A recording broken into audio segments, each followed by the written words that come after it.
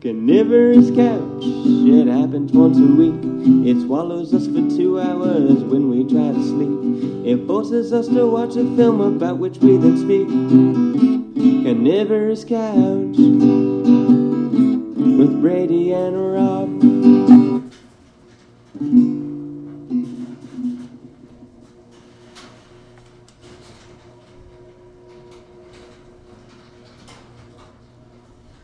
Hi everybody, and welcome to another episode of Carnivorous Couch, the spoiler-full podcast where we do a film a week from Two Film Geeks. We have your normal Two Film Geeks this week. This would be Brady and Rob, myself. It's just the two of us this time, Brady. Normal, nice. It hasn't been the norm. Compliment. Yeah, it hasn't been the norm for a while, actually. It's a mandate here in the garage. Mandatory mandate. Exactly. Brady, why don't you start us off with the plot synopsis of this movie from 2003 starring Peter Dinklage called The Station Agent? Yes, The Station Agent. This was the biggest thing to come out of Sundance in 2003 and gave a major kickstart to three actors who are, I think, all with us doing a lot of good work lately, even though I could stand to see more of Patricia Clarkson. But certainly Peter Dinklage, now huge on Game of Thrones, playing Tyrion Lannister. And Bobby Cannavale has been pretty omnipresent himself, getting a role and I think even an Emmy for Boardwalk Empire, and also appearing in the recent Blue Jasmine. So this 2003 movie is the directorial, I want to say, debut of Thomas McCarthy. And what else has he done? He's done The Visitor, Visitor immigration drama with a very strong Richard Jenkins performance. He did the wrestling dramedy Win-Win with Paul Giamatti. Is that like spelled W-I-N, or is it like... W-I-N-W-I-N. Okay, I used to have a coworker named Win-Win, and his name was literally the same as his last name. First name was the same as the last, and it was spelled N-G-U-Y-E-N. Oh, cool. That's a good name. N-G-U-Y-E-N, yeah. And most recently, I haven't seen this, but he did The Cobbler, which seems to be a magical realist movie starring Adam Sandler about a cobbler who gets a magical pair of shoes that endow him with spectacular empathy abilities. And I was really hoping it would be good, but it sounds like it's much more a Sandler movie than a Thomas McCarthy movie. It's supposed to be terrible. Oh, no. Oh, no. No. Clock! Okay, Tom, I've got an idea. What if we just made it a little more shabba-da-doo? A little bit more. Exactly like that. Anyway, I wonder what they have to do when Adam Sandler's wearing a lapel mic and he starts doing that kind of shit, because every time we do an Adam Sandler impression, it just goes to static. Yeah. Must be the white noise he hears in his brain. Nah, I love you, Adam. Do more Punch Drunk Loves and Funny Peoples. Yeah, and fewer vacation movies. Yes, please. Okay, why don't you go around and tell us what happened in this movie? Okay. Well, this is a very lean movie. This is, only a tidy 80 minutes, I want to say. And it is almost the template of what a modest lyrical Sundance picture looks like. So we start with... now, I'm not clear on the location, but I think this all takes place in and around... Oh, wait, no, we do know. He's from Hoboken. Hoboken, New Jersey. Yeah. Stomping grounds of who, Rob? I don't know. Frank Sinatra. Oh, okay. Yeah, so... and so we meet this kind of lonely, taciturn fellow who is also a dwarf named Finbar McBride. Though I don't think we learn his last name until... like almost the end of the movie. Yeah, very much later. But, he goes by Finn, and he's kind of just a lonely soul who has like only one really friend in the world who he confides to, an elderly black gentleman named Henry, and together they operate a train shop. They sell train memorabilia, model trains, and in their spare time, they also host train club meetings. And now, I'd never heard of these, and you probably never heard of them either, but what they consist of is people come over and they have videos where you take videos while you're riding a train or watching a train go by, and they kind of show these videos, and the person whose turn it is to host narrates them.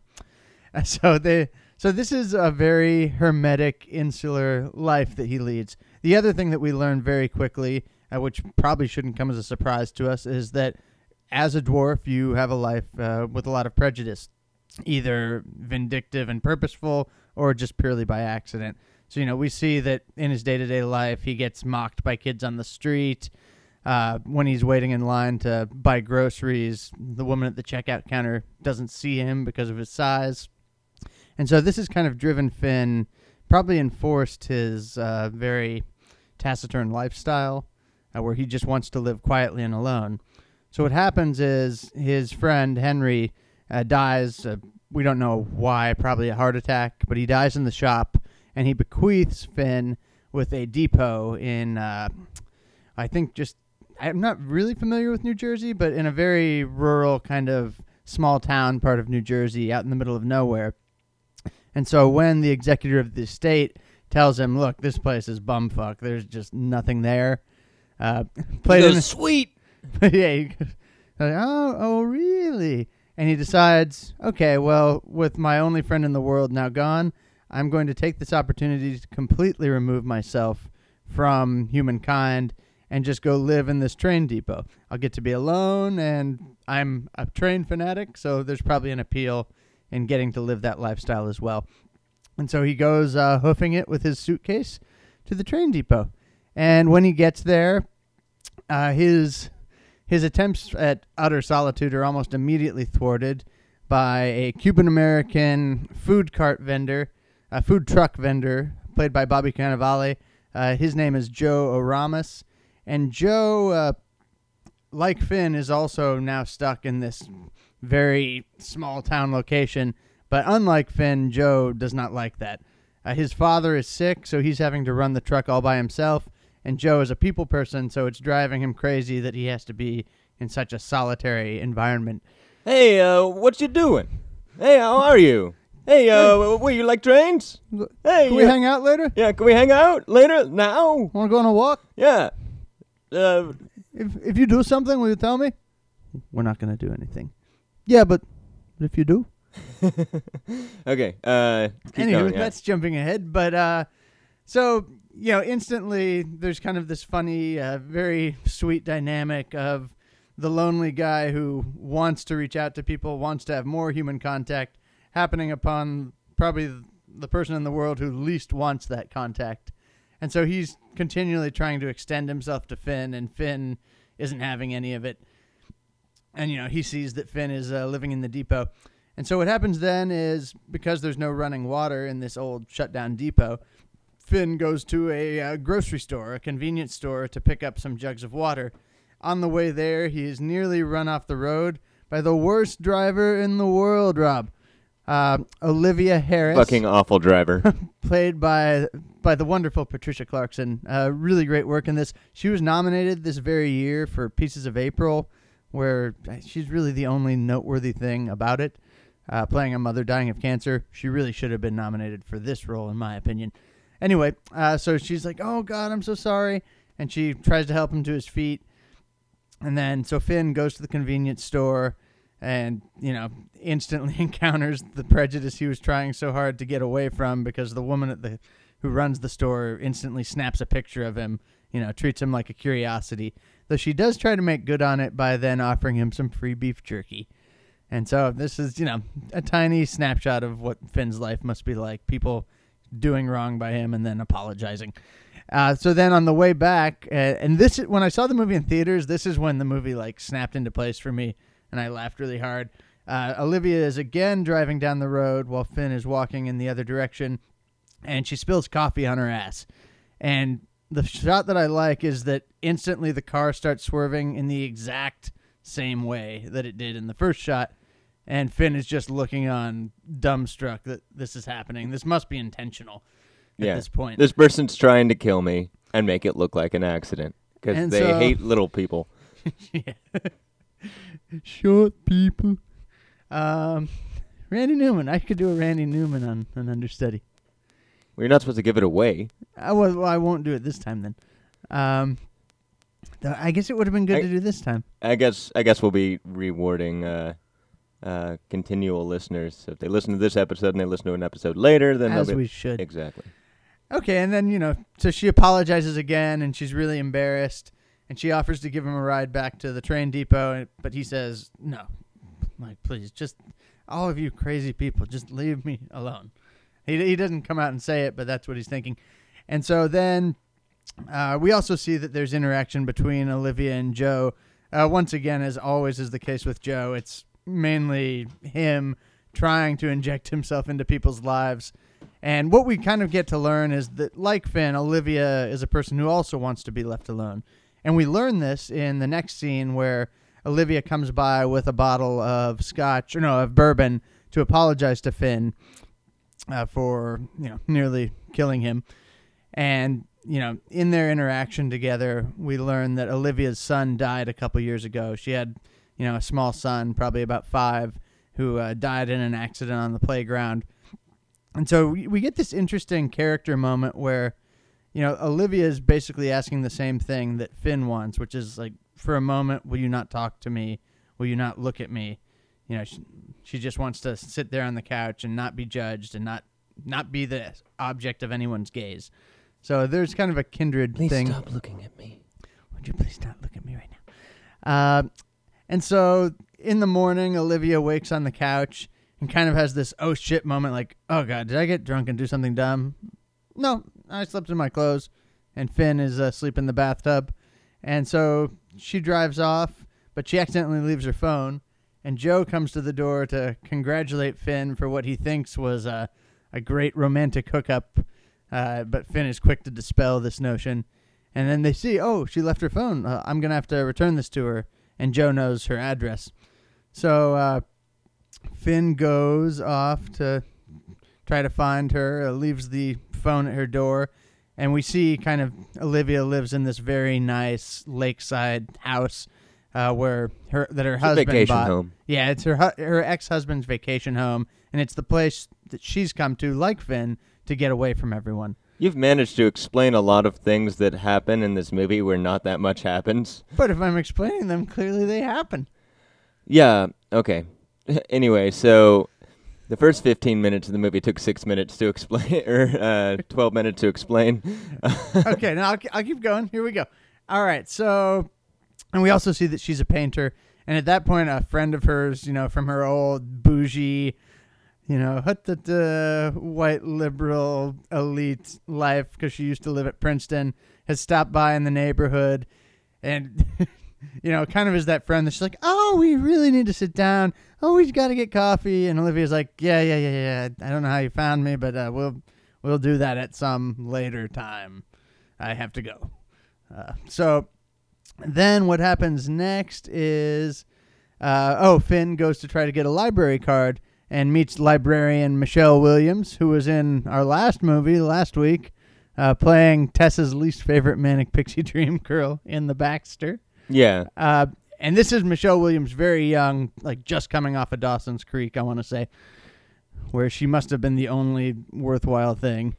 So anyway, there are many scenes that basically just lay out that this is a woman who wants to avoid everybody because of her situation, which needs to be explained. And then there's the little person played by Peter Dinklage. Who also wants to avoid contact. Who wants to avoid contact. And then there's the gregarious person. And they're all out there and they get to interact. So, we could go through every scene, but all these scenes are kind of driving this point home. So maybe we'll just do some of the touchstones here. Yeah. Okay. So, he also tries to get a library card and, he doesn't have mail yet. So Olivia is actually in the library and she's like, well, I'll get it to you. And so, yeah, what the movie is showing is kind of this character dynamic, very invested in character and performance, but sort of the slow evolution of this friendship between these very kind of well-defined types of people.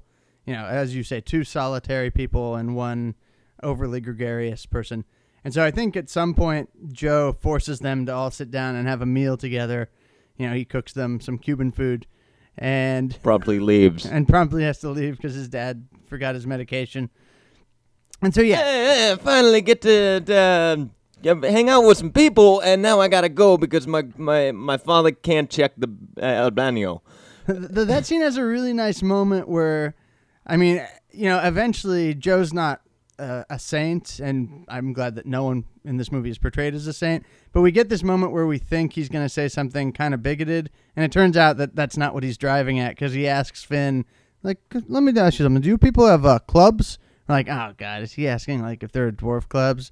He's like, well, what kind of clubs? Like, like train clubs. It's like, oh, well, yeah, certainly there are those kind of clubs. And so, yeah, we get this very sweet development of a friendship between them. We also, Finn also meets an adorable little black girl who follows him around and wants to be his buddy, leading to my favorite utterance of the word hi in movie history, where she's just kind of stalking him, and eventually he stops because he's like, okay. Hi. And she runs away. And so we also learn that, Finn doesn't... She also asks him if he's a midget, and he goes, no. No. And doesn't clarify any further, because fuck off. Right, yeah. Tired of that being what defines him. Yeah, and we get this sense of his exhaustion all through it. And so eventually Olivia gives him a video camera so that he can do train chasing, which is what people in train clubs right, because show. he doesn't have a camera and he doesn't have a license. But now he has Joe and his food truck and now a video camera. So they shoot a movie, Joe and Finn do, and they screen the movie at Olivia's house. And that's really great, and they have a merry time. And Joe jokingly writes his phone number down, which will come up later when they need to contact him. And, we get a very touching scene between him and Olivia where Finn's explaining, like, yeah, I was in love once, but, like, I became, like, a very angry person because of the way the world treats me. In the morning, though, the ex-husband stops by, and it's kind of this awkward moment where, maybe it looks like Olivia was having a tryst or something with Joe or Finn. And so Joe and Finn leave, and the husband is yelling at Olivia about, like, oh, you haven't answered your phone in weeks. I've been trying to get a hold of you. And what we eventually learn is that he's trying to get a hold of her to tell her that he's had another baby with his new wife. Right. New wife or new... Well, like, whatever the new person in his life is. Yeah. Because they're not together anymore. Right, but they've been apart for not that long. That I don't know. I mean, they're definitely separated, but I don't know when the I separation mean, I got the place. feeling that, he'd been trying to get a hold of her because he keeps trying to kind of pull her back into his life, and she keeps trying to avoid him, and that's why she's out in the lake house in the first place. Right. Right. And the other thing is like, when they... who's her baby? Who's the first baby? Is that with the dude? Is he taking care of the kid? He got custody, or... The first baby? Well, another baby in his life. So he had a kid with her? Oh, they have the son that died. Okay, they have a son that died. Yeah, I missed that part. You missed that part? That's huge. Well, that's when she's like, please don't look at me right now, because she, shares information. Oh, right. Yeah, I do remember that. Because she's, I love how awkwardly Clarkson plays her. I think she's just trying to reciprocate when Finn's like, oh, my good friend died. She's like, oh, my son died. It's like, yeah, exactly. But I mean, like, it's way more. Yeah. A parent outliving their child is way more traumatic than an elderly gentleman. And a dying. friend, because you're like, I know you're going to die someday, and I'm going to have to deal with that. You don't know that. You don't know me. I'm an endless. So anyway, then what happens is this news drives Olivia into a steep depression, and she shuts out all contact with Joe and Finn.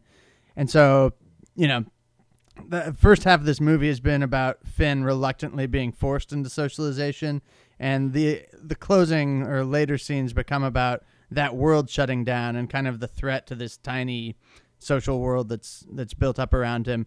And so, as a result of that, things become a little strained with him and Joe, particularly when Joe eventually convinces Finn to go to a bar, which Finn hates going to bars, understandably. But he ends up there alone. He ends up there alone because Joe flakes, though with good reason. His dad, has an episode and has to go to the hospital. Right.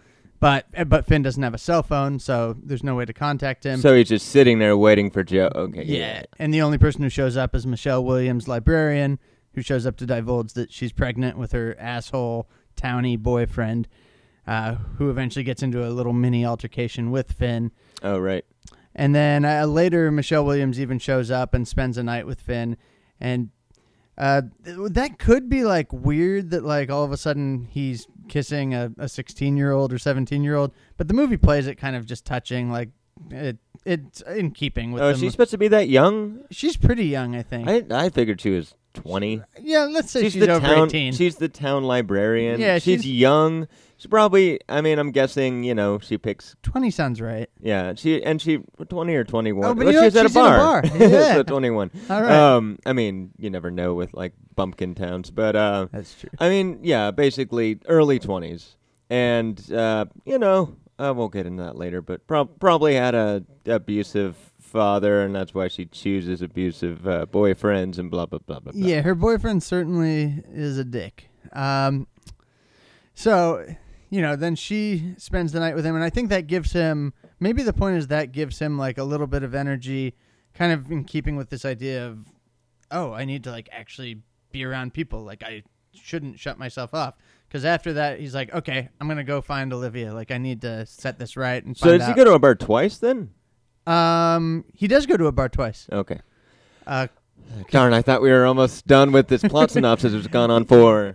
Because, he... 21 minutes? He goes to drop off Olivia's... Oh, wait, no. Well, that's in an earlier scene. He goes to drop off her groceries and gets rebuffed. And she's like, thank you.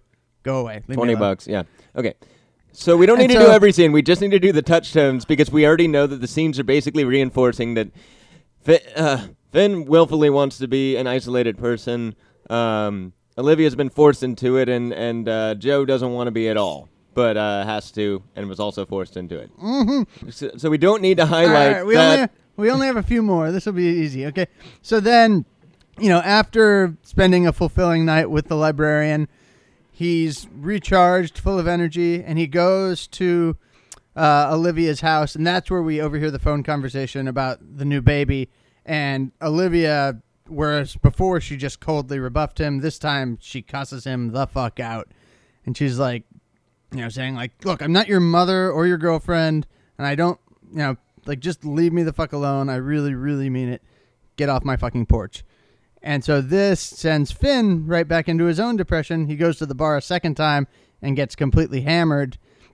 And eventually we get the sense it's a little bit through misunderstanding and drunkenness, but, kind of just feeling everybody's gaze upon him. Yeah. Eventually lashes out, knocks his drink off the bar. And there are definitely the two guys who had made fun of him before. I mean, they're there, but the way the scene's But they're looking at him and kind of laughing at him, and then they bring him a beer, and then that's when he gets pissed off. Yeah. Because he's a novelty to them. Yeah, no, I mean... I think the scene plays ambiguously, like with any everybody of these else. People laughing could be laughing at anything, right? But those two guys definitely were going like, "Oh, it's the fucking midget, man!" Yeah, which like maybe interpreting it charitably toward those characters as them trying to make an apology for being dicks.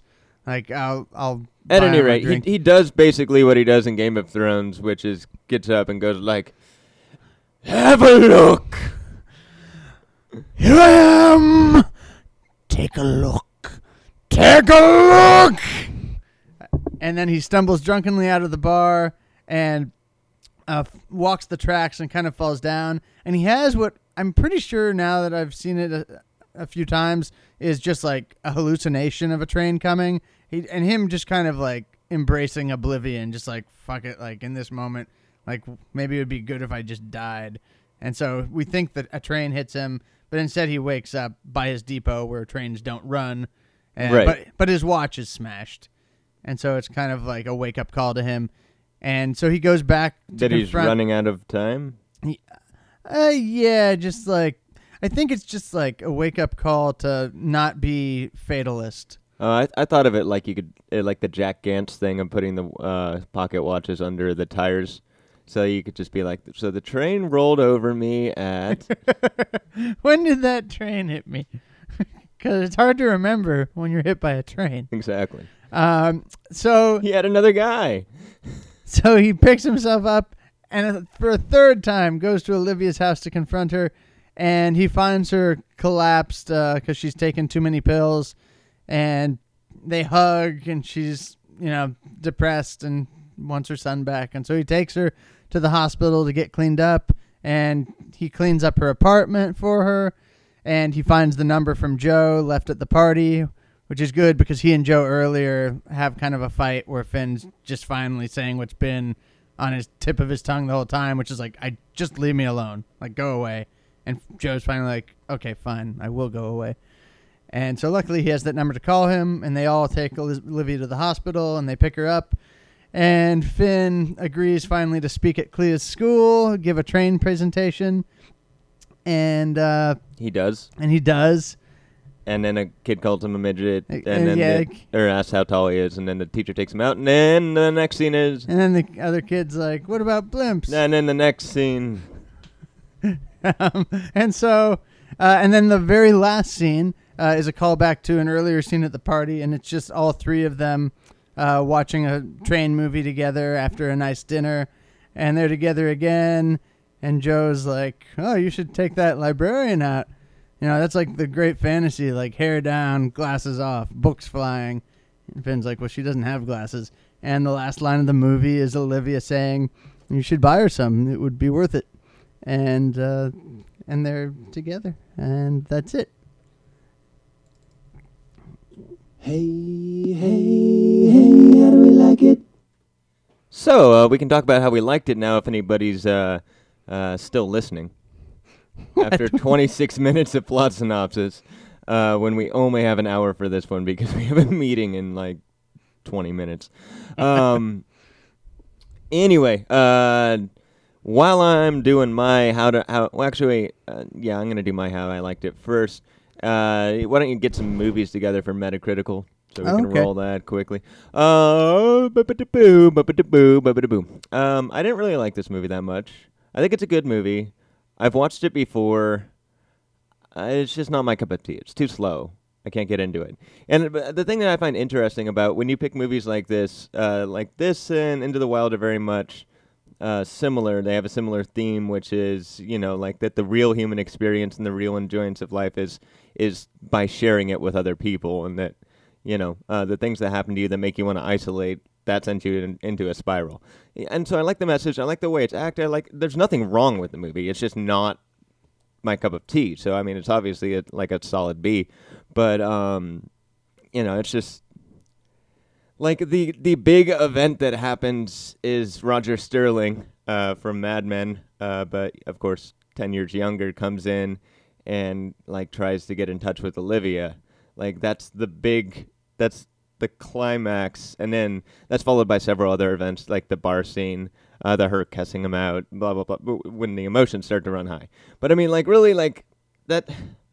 It's just kind of all these scenes with all this stuff, and it kind of floats and it goes, but there's no real apex, right? It keeps the same mood the whole time. Even when people are angry at each other, I'm not saying that their acting is flat or anything like that. It's just the way it's paced and the way it's put together. You don't really have these boiling point moments of tension. It just kind of just goes. So too slow for me. B, good acting, good writing, everything fine. Just like Into the Wild, just it's too much a series of events and not enough a ABC plot line, which I like to see in order to kind of understand how I'm supposed to feel or kind of when the movie's going to be over. Oftentimes, because you get halfway through this and you're like, when's it over? Have we been watching for an hour? Or have we been watching for 20 minutes? I don't know. I have no sense of where this is going with the roadmap of plot. Anyway, what about you, Brady? How do you like this movie? I hear you, man. I hear you. But I like this movie a lot. I mean, I give it an A. Like I've seen it so many times. I get what you're saying, but plot wise, I do think a lot happens, and I think the fact that it took so long to synopsize kind of points to that. I just think it's such a well observed piece, and first off, I think the acting is like close to perfect. Like this is. Now, granted, I think there are lots of examples of movies in this kind of quiet, call it the Sundance movie genre, that do become so insular that they almost become suffocating. But this, for me, is the kind of the shining example of how to do it right. And I think it's because it invests totally in character and performance. And that's just, I think, being lucky enough to have the right actors. I think these actors blend into this universe seamlessly. Obviously, the main trio, but even to have someone as talented as Michelle Williams, like Michelle Williams, an immensely talented actress, playing a small role, I think everything is very well cast. I think that's part of it with me is that you put a heavy emphasis on acting. I kind of feel like, that's not one of my priorities when observing a film and watching it.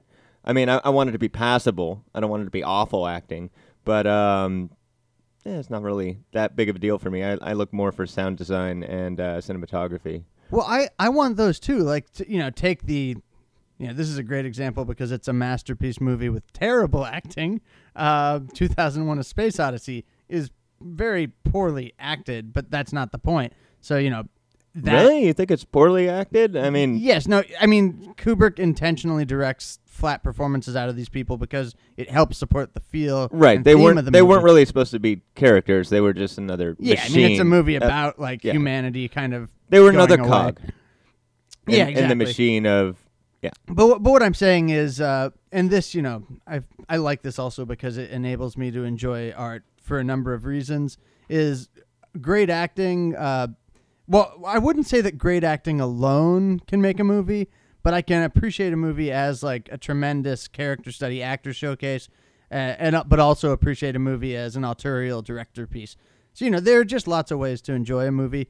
But I also just like that I feel like it's very clean and well observed. And maybe, some of this is going to blur into what's it all about.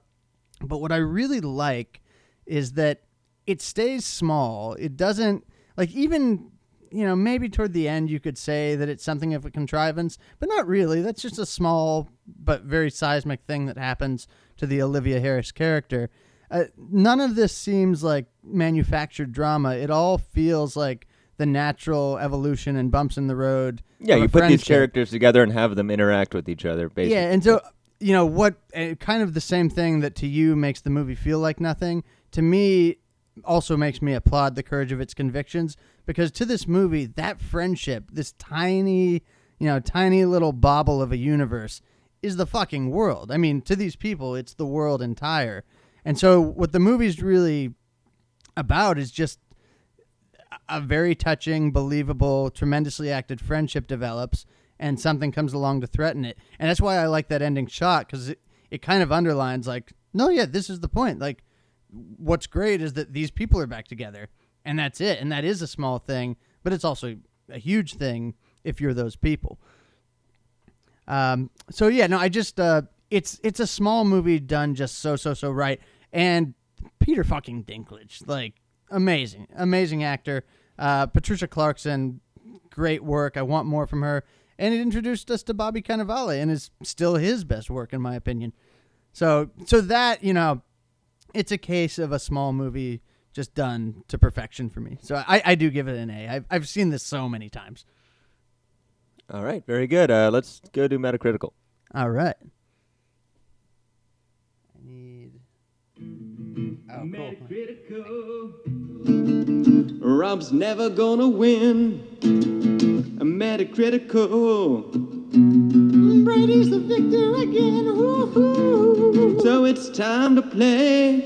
I'm gonna lose today. Metacritical, yeah, it's time to play. All right, so we're doing Metacritical just between me and Brady this time, so it'll plug along a little bit faster. All right. Well, usually we kind of do a leapfrog lily pad thing where we, take an actor or some component of the movie we're reviewing and take that movie and kind of spin off from there. This time, though, I've decided that I will give a little bit of propers to 5 players from the movie that we've seen. So 5 of the actors, each one of them in a movie. So let's start with Michelle Williams, and let's do Blue Valentine. Okay, Blue Valentine, I don't know too much about. Is that the one where he has the blow-up doll? No, it's Lars and the Real Doll. Oh, yeah, Lars and the Real Girl. Real Girl. Blue Valentine is but about the same... the dissolution of the relationship while also looking back. It's like the most depressing Annie Hall you'll ever see, but really well acted. Is it by the same director, though? No, it's As, Derek Schoenfrantz. Yeah, no, but did he do Lars and the Real Girl? He did Place Beyond the Pines. Lars and the Real Girl, that's Craig Gillespie. I forget what else he did. Oh, yeah. Okay, Blue Valentine, I think it was critical darling, but not necessarily well received by people. Probably got reviewed a little bit more later on. 72. 72. It's probably more like an 87, but... I'm thinking 70. that was a face. That was a face of anguish, and Let me do 75 to be safe. yeah, because you're probably gonna just lose 3 less points than me. I wanted to say 77, but then I could also see this. Like this is the kind of movie that's very polarizing. I think Tess kind of hated it, but everyone's in agreement that the acting is otherworldly good. 81. 81. So Okay. that's 9 for me and 6 for you. Yeah, I figured that was going to happen. It was going to be in the 80s, and I was going to go with the 70s, hoping that you would go with the 80s, and then that it would maybe luckily not be, and I could get a little pick up some points on it, but I guess I'm only under 3. Okay, let's now give a tip of the hat to perennial working character actor Richard Kind, who shows up for one scene to play the executor of the estate in this, and is also the brother in A Serious Man by the Coens. I don't remember A Serious Man at all. Oh, I thought you loved that movie. I did. I liked it a lot. I just don't remember it. It's like Job. Story of Job. it's like a relationship that you enjoyed in your past that, then now when you think of it, it's just so long ago, like it just doesn't stick. Like very first girlfriend or second little feeble attempts at girlfriendness or something like that. I can't really, I'm like a couple times I remember. But, not the whole thing, and we hung out tirelessly for at least 3 months, so. Okay, well, what was the movie? Serious Man? A Serious Man.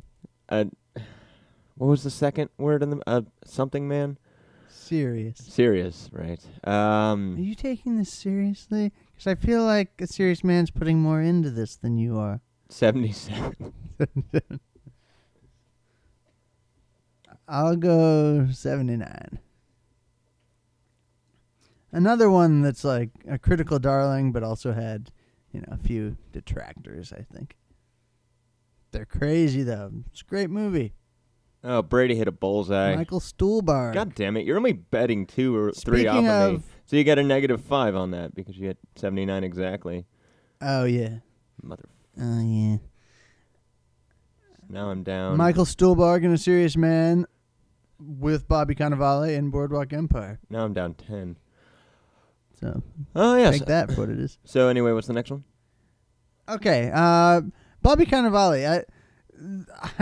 He's been in plenty of stuff, but I feel like we've looked at Blue Jasmine recently, and so I don't want to pick that. I'm going to pick Chef, which isn't the best movie to represent the fullness of his talent, but was a modest, pleasurable little thing from Jon Favreau last year. You're basically picking movies I either haven't seen or don't remember. It was from Jon Favreau, so that probably means it didn't get its highest score on it because the critics have kind of soured on him. But it's probably still somewhere in the 70s, so I'll go with 70. Okay, I say 65. It was nice, but it was a little, at times, it was almost too mainstream. So it had this like, I'm an indie film and a mainstream film thing going on. 68. Worth checking out though. So we're both 1 off. No, I'm 3 off. You're 2 off. I thought you did 60. Oh, I okay. said 65. Oh, okay, yeah. Oh, picked up a couple points there, so now I'm 8 away from you. Yeah, I think so. Okay, Patricia Clarkson, Good Night and Good Luck. That was a good one. That's probably a flat 80. I say an 85. That one was really well reviewed. I need to see it again. Yeah, didn't that come out the same year as the remake of Failsafe with Clooney? I didn't even know they remade 80, Failsafe. bullseye for me. Wow, nice. Cool, so that means Brady loses 5, which puts him at like 8 or 9. I was at like So you gained 10 I was on at 13, so I'm down to 7. I think I might be winning. Whoa, might actually win this one. Shut up. Okay, last one.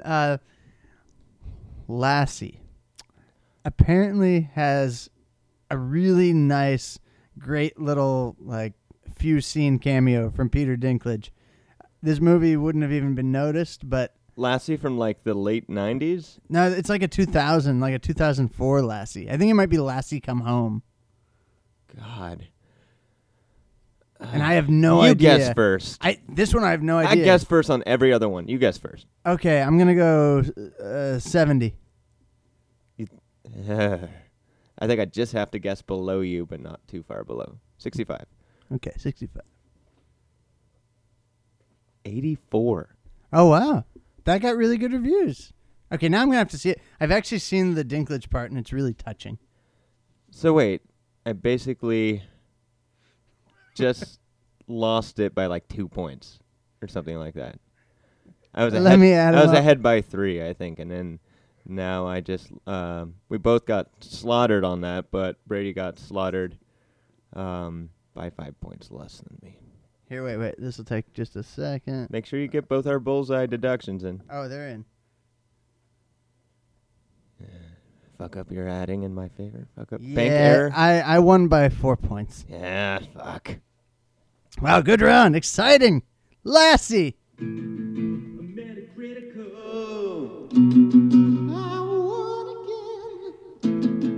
Isn't everyone as excited as me?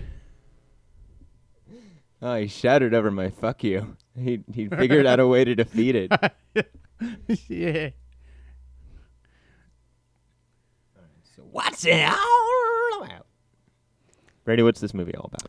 Okay, so obviously in, defending my A review of the film, I mentioned how it is completely, totally invested in being about a friendship and the evolution of a very specific friendship between two loners and one gregarious type. And that is true. And that is a very good thing. It is about friendship. But this movie has one more ace in the hole. And what's nice is I feel like this ace in the hole connects to the friendship angle. It is a very sympathetic, very nuanced, very interesting portrait of what it is like to be a dwarf. So, I don't know what the movie's more about. I think it's both of them. But what really makes this movie go is that, if the friendship angle isn't enough for you, it is like a really interesting portrayal of what it's like to suffer from that kind of able-bodied prejudice. Like, I didn't even mention this. I love the scene where, Elizabeth, wow, coffee, Jesus. Okay. Where Olivia has kind of gone underground and Joe and Finn are hanging out and they're on top of a train. And I mentioned how, you've got that nice scene earlier where Joe looks like he's going to say something bigoted but doesn't. But this is where Joe kind of puts his foot in his mouth a little bit because he just asks Finn, like, well, have you ever had sex with someone? He's like, yeah. Like, with a regular-sized chick? Finn's like, yeah, with a regular-sized chick. He's like, well, would you ever want to have sex with someone your own size? He's like, he just shuts him down right there. He's like, I don't want to talk about this. Like, we're not having this conversation. And so the movie's just filled with interesting details, from that to the bar scene where Finn lashes out, it's just really well observed on what it's like to have to live in an able-bodied world as a dwarf. And this is where what's nice is that Peter Dinklage and Tom McCarthy are actually friends, and so they develop this together. And it has this kind of natural, sympathetic, but very realistic take on, McCarthy basically let his actor help guide the script so that it was true to the experience of what it's like to be a dwarf. And so it's really nice, actually, to have one of the greatest actors working today, who happens to be a dwarf, get this platform to reveal what that lifestyle's like. Yeah, I mean, I think that's a important point to his character. I don't necessarily think that's what the movie's about. I think that's what that character's about. I mean, it's basically his motive for wanting to not really exist in society and not really interact with people. He's like, I'm just sick of being not even me. I'm just, I'm the most identifiable thing about me is that I'm a dwarf. And so basically everybody just looks at me as the dwarf. Wait, do we say dwarf or do we say little person or? He's a dwarf. Right. Well, I mean, I know midget is on PC. I think it. Yeah, I actually don't know. Hey, Jordan, is it dwarf or little person or? Dwarf would be the PC term. Okay, cool. We're using the right one then. Yeah. You got. Dwarf is the actual. Right. Are you going out? But couldn't go through the. Oh, you're biking. Got it. What was I saying? You were saying that that's what the character's about, but maybe not what the movie's about.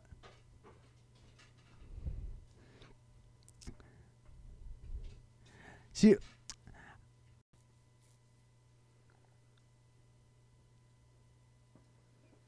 Yeah, I mean, I think that's an interesting point. I think that's what the character's about, but maybe not necessarily what the movie's about. Because, I mean, the movie's about three people, right? One is forced into a situation where he can't be around people and he wants to be. That's Joe. Then there's Finn, who totally just doesn't want to be involved, and Olivia, who doesn't want to be involved. Now, his reason for being in that state is because everywhere he goes and everything he does, he's just identified as the dwarf, right? He's not Finn. He's the dwarf. I mean, and it kind of underscores that with not revealing his full name or not giving him anything other than a nickname, like until the end, right? Until once he finally starts to develop these relationships with people. And again, this is something I've seen a theme of your favorite movies, is that there's always this idea of like that the interpersonal relationship is what creates the life. I mean, Joe is somebody who really goes out and is very gregarious and wants to like involve in life. And at one point in time, Olivia and Finn, who are both kind of depressed, morose, and don't want to be at this point involved with each other, go like, well, he really loves life. I mean, he really has fun. Like, right. So, I mean, that sort of underscored it to me. Interesting thing about the whole train thing is that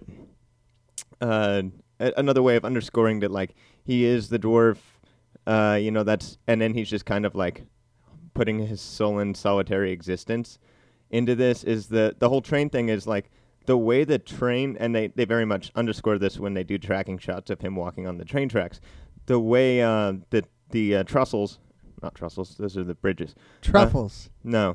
Truffles. No, the way the wooden slats on that hold the rails are spaced are perfect for his stride.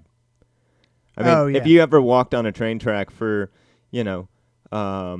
non-dwarfs, right? It's kind of like one of these halfway sort of things. And if you're OCD like me and you really want like your left leg to hit this one and your right leg to hit this one evenly, or else you feel off kilter, walking on train tracks is not very easy for a person who is not a dwarf. But because he is, you can see it's just like one foot, next foot, every time hits the wooden thing. And he just walks so comfortably and easily in that environment. Like there's a time when they're crossing the bridge and Olivia doesn't want to do it.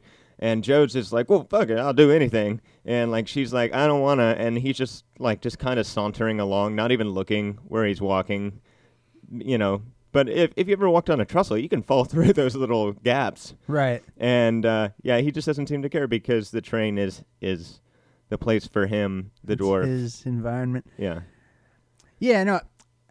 I'll chime in on, I hear what you say about it kind of being like, each of these characters. The movie does a good enough job of providing the motivation behind each character that, like, maybe you could say that it's more about just loneliness and isolation versus community and forming this friendship. Yeah, what makes you want to have loneliness and isolation? That said, like, not that the Olivia child death thing and the Joe sick father thing aren't perfectly well handled, and we totally know what's going on, but whether by accident or by design by McCarthy letting Dinklage have such a hand in this thing, this movie, it's too... It revolves around Finn. Yeah, it revolves around him, obviously. He's the title character.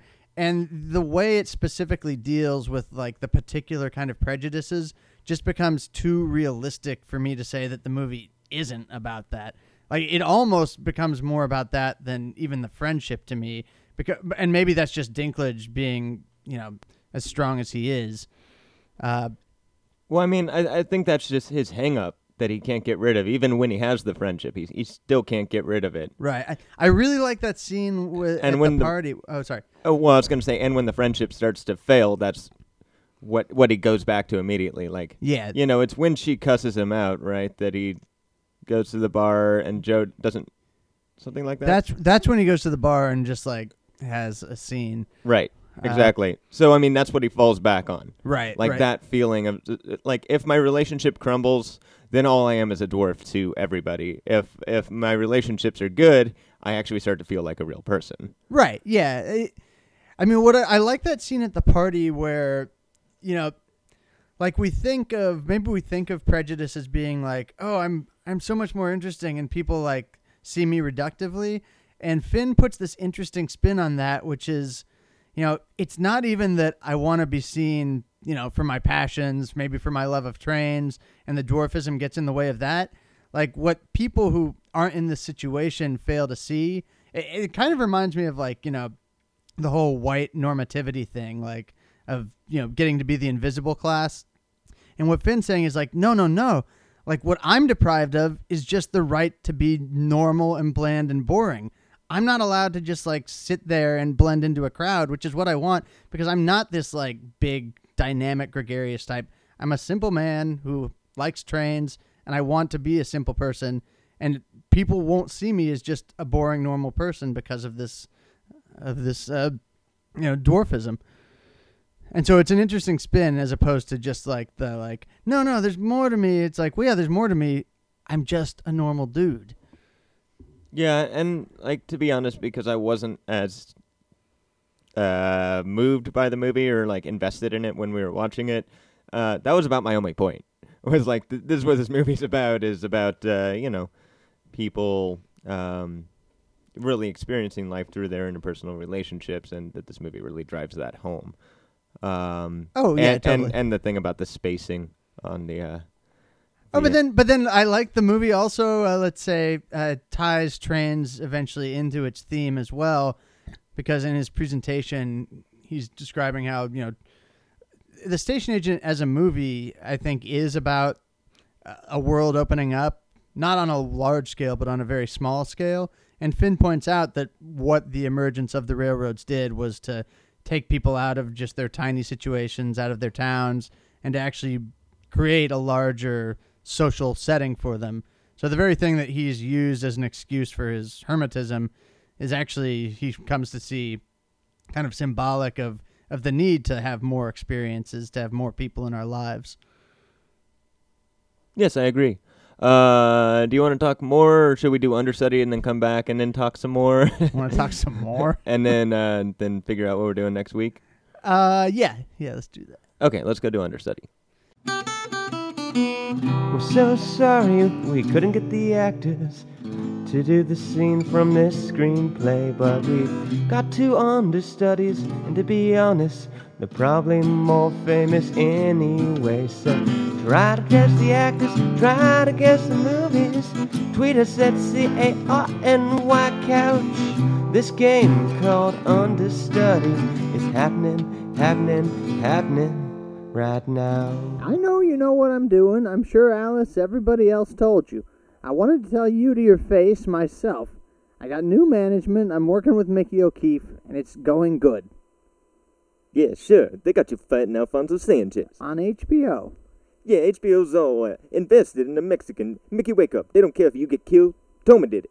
He's using you like a stepping stone for Sanchez. Of course. How could I stand a chance without the great Dickie Eklund in my corner? You didn't care if I got killed with Mungeon. Now all of a sudden you're worried Sanchez is going to hurt me? Why? Because you're stuck here and you can't be the center of attention no more. Yeah, I seen that Mexican fight, Mickey. He hit real hard. 15 knockouts. Undefeated. Are you crazy? That idiot Lenora went right for it. He's using you to steal money. I wasted my 20s in bad fights set by you and Alice. I finally got a good thing going. Shut up and be happy for me. What's your plan, Mick? How can I fight Sanchez? I ain't here to talk about that. Oh, yeah, you are. Watch the fight. You'll see the plan. They won't let us watch the fight because it's violent. They let us watch this stupid documentary on crack, but my own brother ain't fighting. Because are you scared? Are you embarrassed because you don't have a plan? Just tell me. You're gonna shit on it no matter what I say. I won't shit on it. Come on. Just tell me. Go toe-to-toe, overhand right in the middle rounds. He's weak against the overhand, right? Who came up with that? Fatty O'Keefe? Fuck you. I'm gonna go. You gotta run against this guy, okay? Move. Punch him. Take him in the body. Mickey, get inside. Switch stances like you're working his left, his right. Is it, you gotta show him who's the boss. You're not me. You can't be me. You had a hard enough time being you when you had your chance. I'll fight Sanchez the way I fight. I'm talking about the way you fight, you moron. You know I'm right. That was Understudy. Tweet us your answer at CARNY Couch. That was a fun round of Understudy. Brady, do you have more things to say about this movie? Because like I said, kind of the point that I got from it, which was, expounded over the 80 whatever minutes that it was, or is it about 80 minutes? Yeah, I think so. 80, 90 minutes. I kind of got that, and I got it. It was good. You get it. You got it. Yeah, exactly. Other interesting things to you? I mean, that was kind of that's what I got. All right, here, open your hand. Show me what you got. Oh, you got it. You got it. You got it. What else is there to say? It's a movie, for me, it's a movie about the small details. So, it's hard to even that, but that's what I like. That's, I've said it before, but I guess that's my closing note, is it's almost like this miniature Fabergé egg world of very nuanced characters. A lot of, the weight in this movie is just carried through small, interesting, funny facial expressions. Just, it is the definition of a closely observed character study. And that's what I love about it. It's just a tiny little crystalline thing. Okay, well, given our discussion on it kind of wrapped up what it's about, and our plot synopsis pretty much covers the movie. If you didn't watch it, seems like a pretty good, excellent situation for this to have happened for you. Most for two. I don't know what you're even saying, but yes. I think that we should think about what to do next week. Well, since I finally got my way, I guess I've got to go to the next movie I want us to watch. Well, we've got two suggestions on the website. By the way, if you go to www.carnivorouscouch.com or www.carnivorousstudios.com/carnivorouscouch, carnivorousstudios.com/carnivorouscouch. If you go to the former, it'll forward you there. Anyway, you can click on the little thing and suggest a movie that we want to watch. You can either do it in a comment, or you can tweet us at CARNY Couch, Carney Couch, on Twitter. become one of my mini followers because I'm starting to get followers. It's weird that people like what I have to say Throng. on there sometimes. Wrong about him. Exactly. And then have your friends follow us, and then when we say, hey, there's a new podcast up, then everybody will know and everybody will listen, and then maybe someday we'll have some sort of network going here. So at any rate, other than that, we got the Warriors Way, I think, which is that was a suggestion on the website by Mandy. And we've also got, what else is up on there? Ghostbusters. Straw Hat Pizza wants us to come do a podcast on Ghostbusters with them. And Wait, what's Straw Hat Pizza? well, whoever's in charge of their Twitter account, totally interested in coming on the cast, giving us a pizza, and Really? They'd bring pizza? I think they'd want us to go to them, or I'm not quite I sure. will watch Battlefield Earth if there's a pizza in it. Not in the movie, but Jerry Franco Badu, you are on Carnivorous Couch. We are currently recording a podcast. Hi, Jerry. This is Rob and Brady. You're on Carnivorous Couch. We are recording. Okay, here, I'm real close to you. I'm on 5th Street in Berkeley, right by Highway 80. So what do I got? I know I'm pretty close where I got to get to where you are. Yeah, but you're way early. I know I'm early, but I'm willing to wait somewhere. I know you said 1 o'clock, but I didn't know where I was going, you know. Okay, well, basically we're doing a radio show right now, Jerry, and I don't want to give directions to my house on my radio show, so I will call you back. Sorry. It's okay. That's why I was telling you that you were on Carnivorous Couch. Okay, so call me back, and I'll be in Berkeley or somewhere, or I'll be around, or maybe I'll be at Skates or somewhere. Just give me a call and I'll get there, okay, buddy? All right, do you have anything you want to say to the listening audience? Thank God for the East Bay. That's all I can tell you. Thank God for the East Bay. Amen. Amen. All right, talk to you soon. Okay, I'll see you later. Okay, call me later. Bye. See, look at that. That just like the station agent. That's just life happening on the Charles margins. Favroth, you are on Carnivorous Couch. And now Charles is here. What's up, man? Yeah. Not much, man. Happy Sunday. Hey, anything you want to say to our listening audience? Who? What's up? What? Yeah, you're on the podcast right now. Yay. Podcasting. Yeah. Boys in the house. Yeah. Yes, sir. All right. Well, thank you for my first time on the podcast, being on a conference call from on my way there. I wish I was in person on the podcast, but yeah, I'm just gonna keep talking. Well, not really. I'm on the way. I'm on the Okay. way. We'll have you on soon, and I'll call you back. All right. All right. Bye. See, now that's what I'm saying. There's life happening outside this cast. We're our own tiny little Fabergé universe full of characters, and we should get more of them involved, you know? Eventually we'll become a vast Fellini-esque ensemble of wacky personages. Agreed. So yeah, we got Ghostbusters and the Warriors 1. I also wanted to suggest. I had a good suggestion actually. I can't think of it right now. Do you have a suggestion? Grizzly Man, gonna jam it in there. I'm just gonna jam it until we get our first documentary, Rob. I want to do Grizzly Man after we do our best of 2014. That's what I want to do. I want to do Blue Ruin because you're looking to judge Because the top of. you judge, and you know nothing about my work or what I'm. Yeah, I know, but I mean, like, you haven't seen Blue Ruin, and you keep watching all these other movies from years and years and years before, but we're going to do our top 10, and you have to see Blue Ruin to find out if it's on there, right? It's insulting. So I'm going to suggest Blue Ruin. You're going to suggest that. We've also got The Warrior's Way, or The Way of the Warrior, or something like that. What is? Tell me what It's that is. it's like a samurai. It's like a sukiyaki western, basically. Oh, that's Like cool. you know the whole term spaghetti western, right? Yeah. Where the Italian Sergio Leone, etc. Were making all the westerns. And all the spaghetti too. Right. So a sukiyaki western is basically a mix of like a blending of martial art and a lot of them come out of Hong Kong. I think this one's Japanese samurai western. Would Kung Fu Hustle count as that? Yes. Well, I mean, it's not really. Is it West? I mean, it has this kind of like. Well, that one just like does a bunch of movie send-ups, so maybe that's. Yeah. Oh, I mean, that's part of that Hong Kong cinema movement. But I mean, like, there's the good, the bad, and the strange, which is also a good one. Okay. That is very.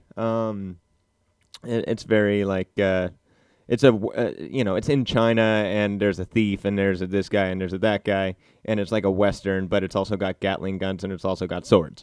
So, I mean, and like old school fireworks and stuff like that.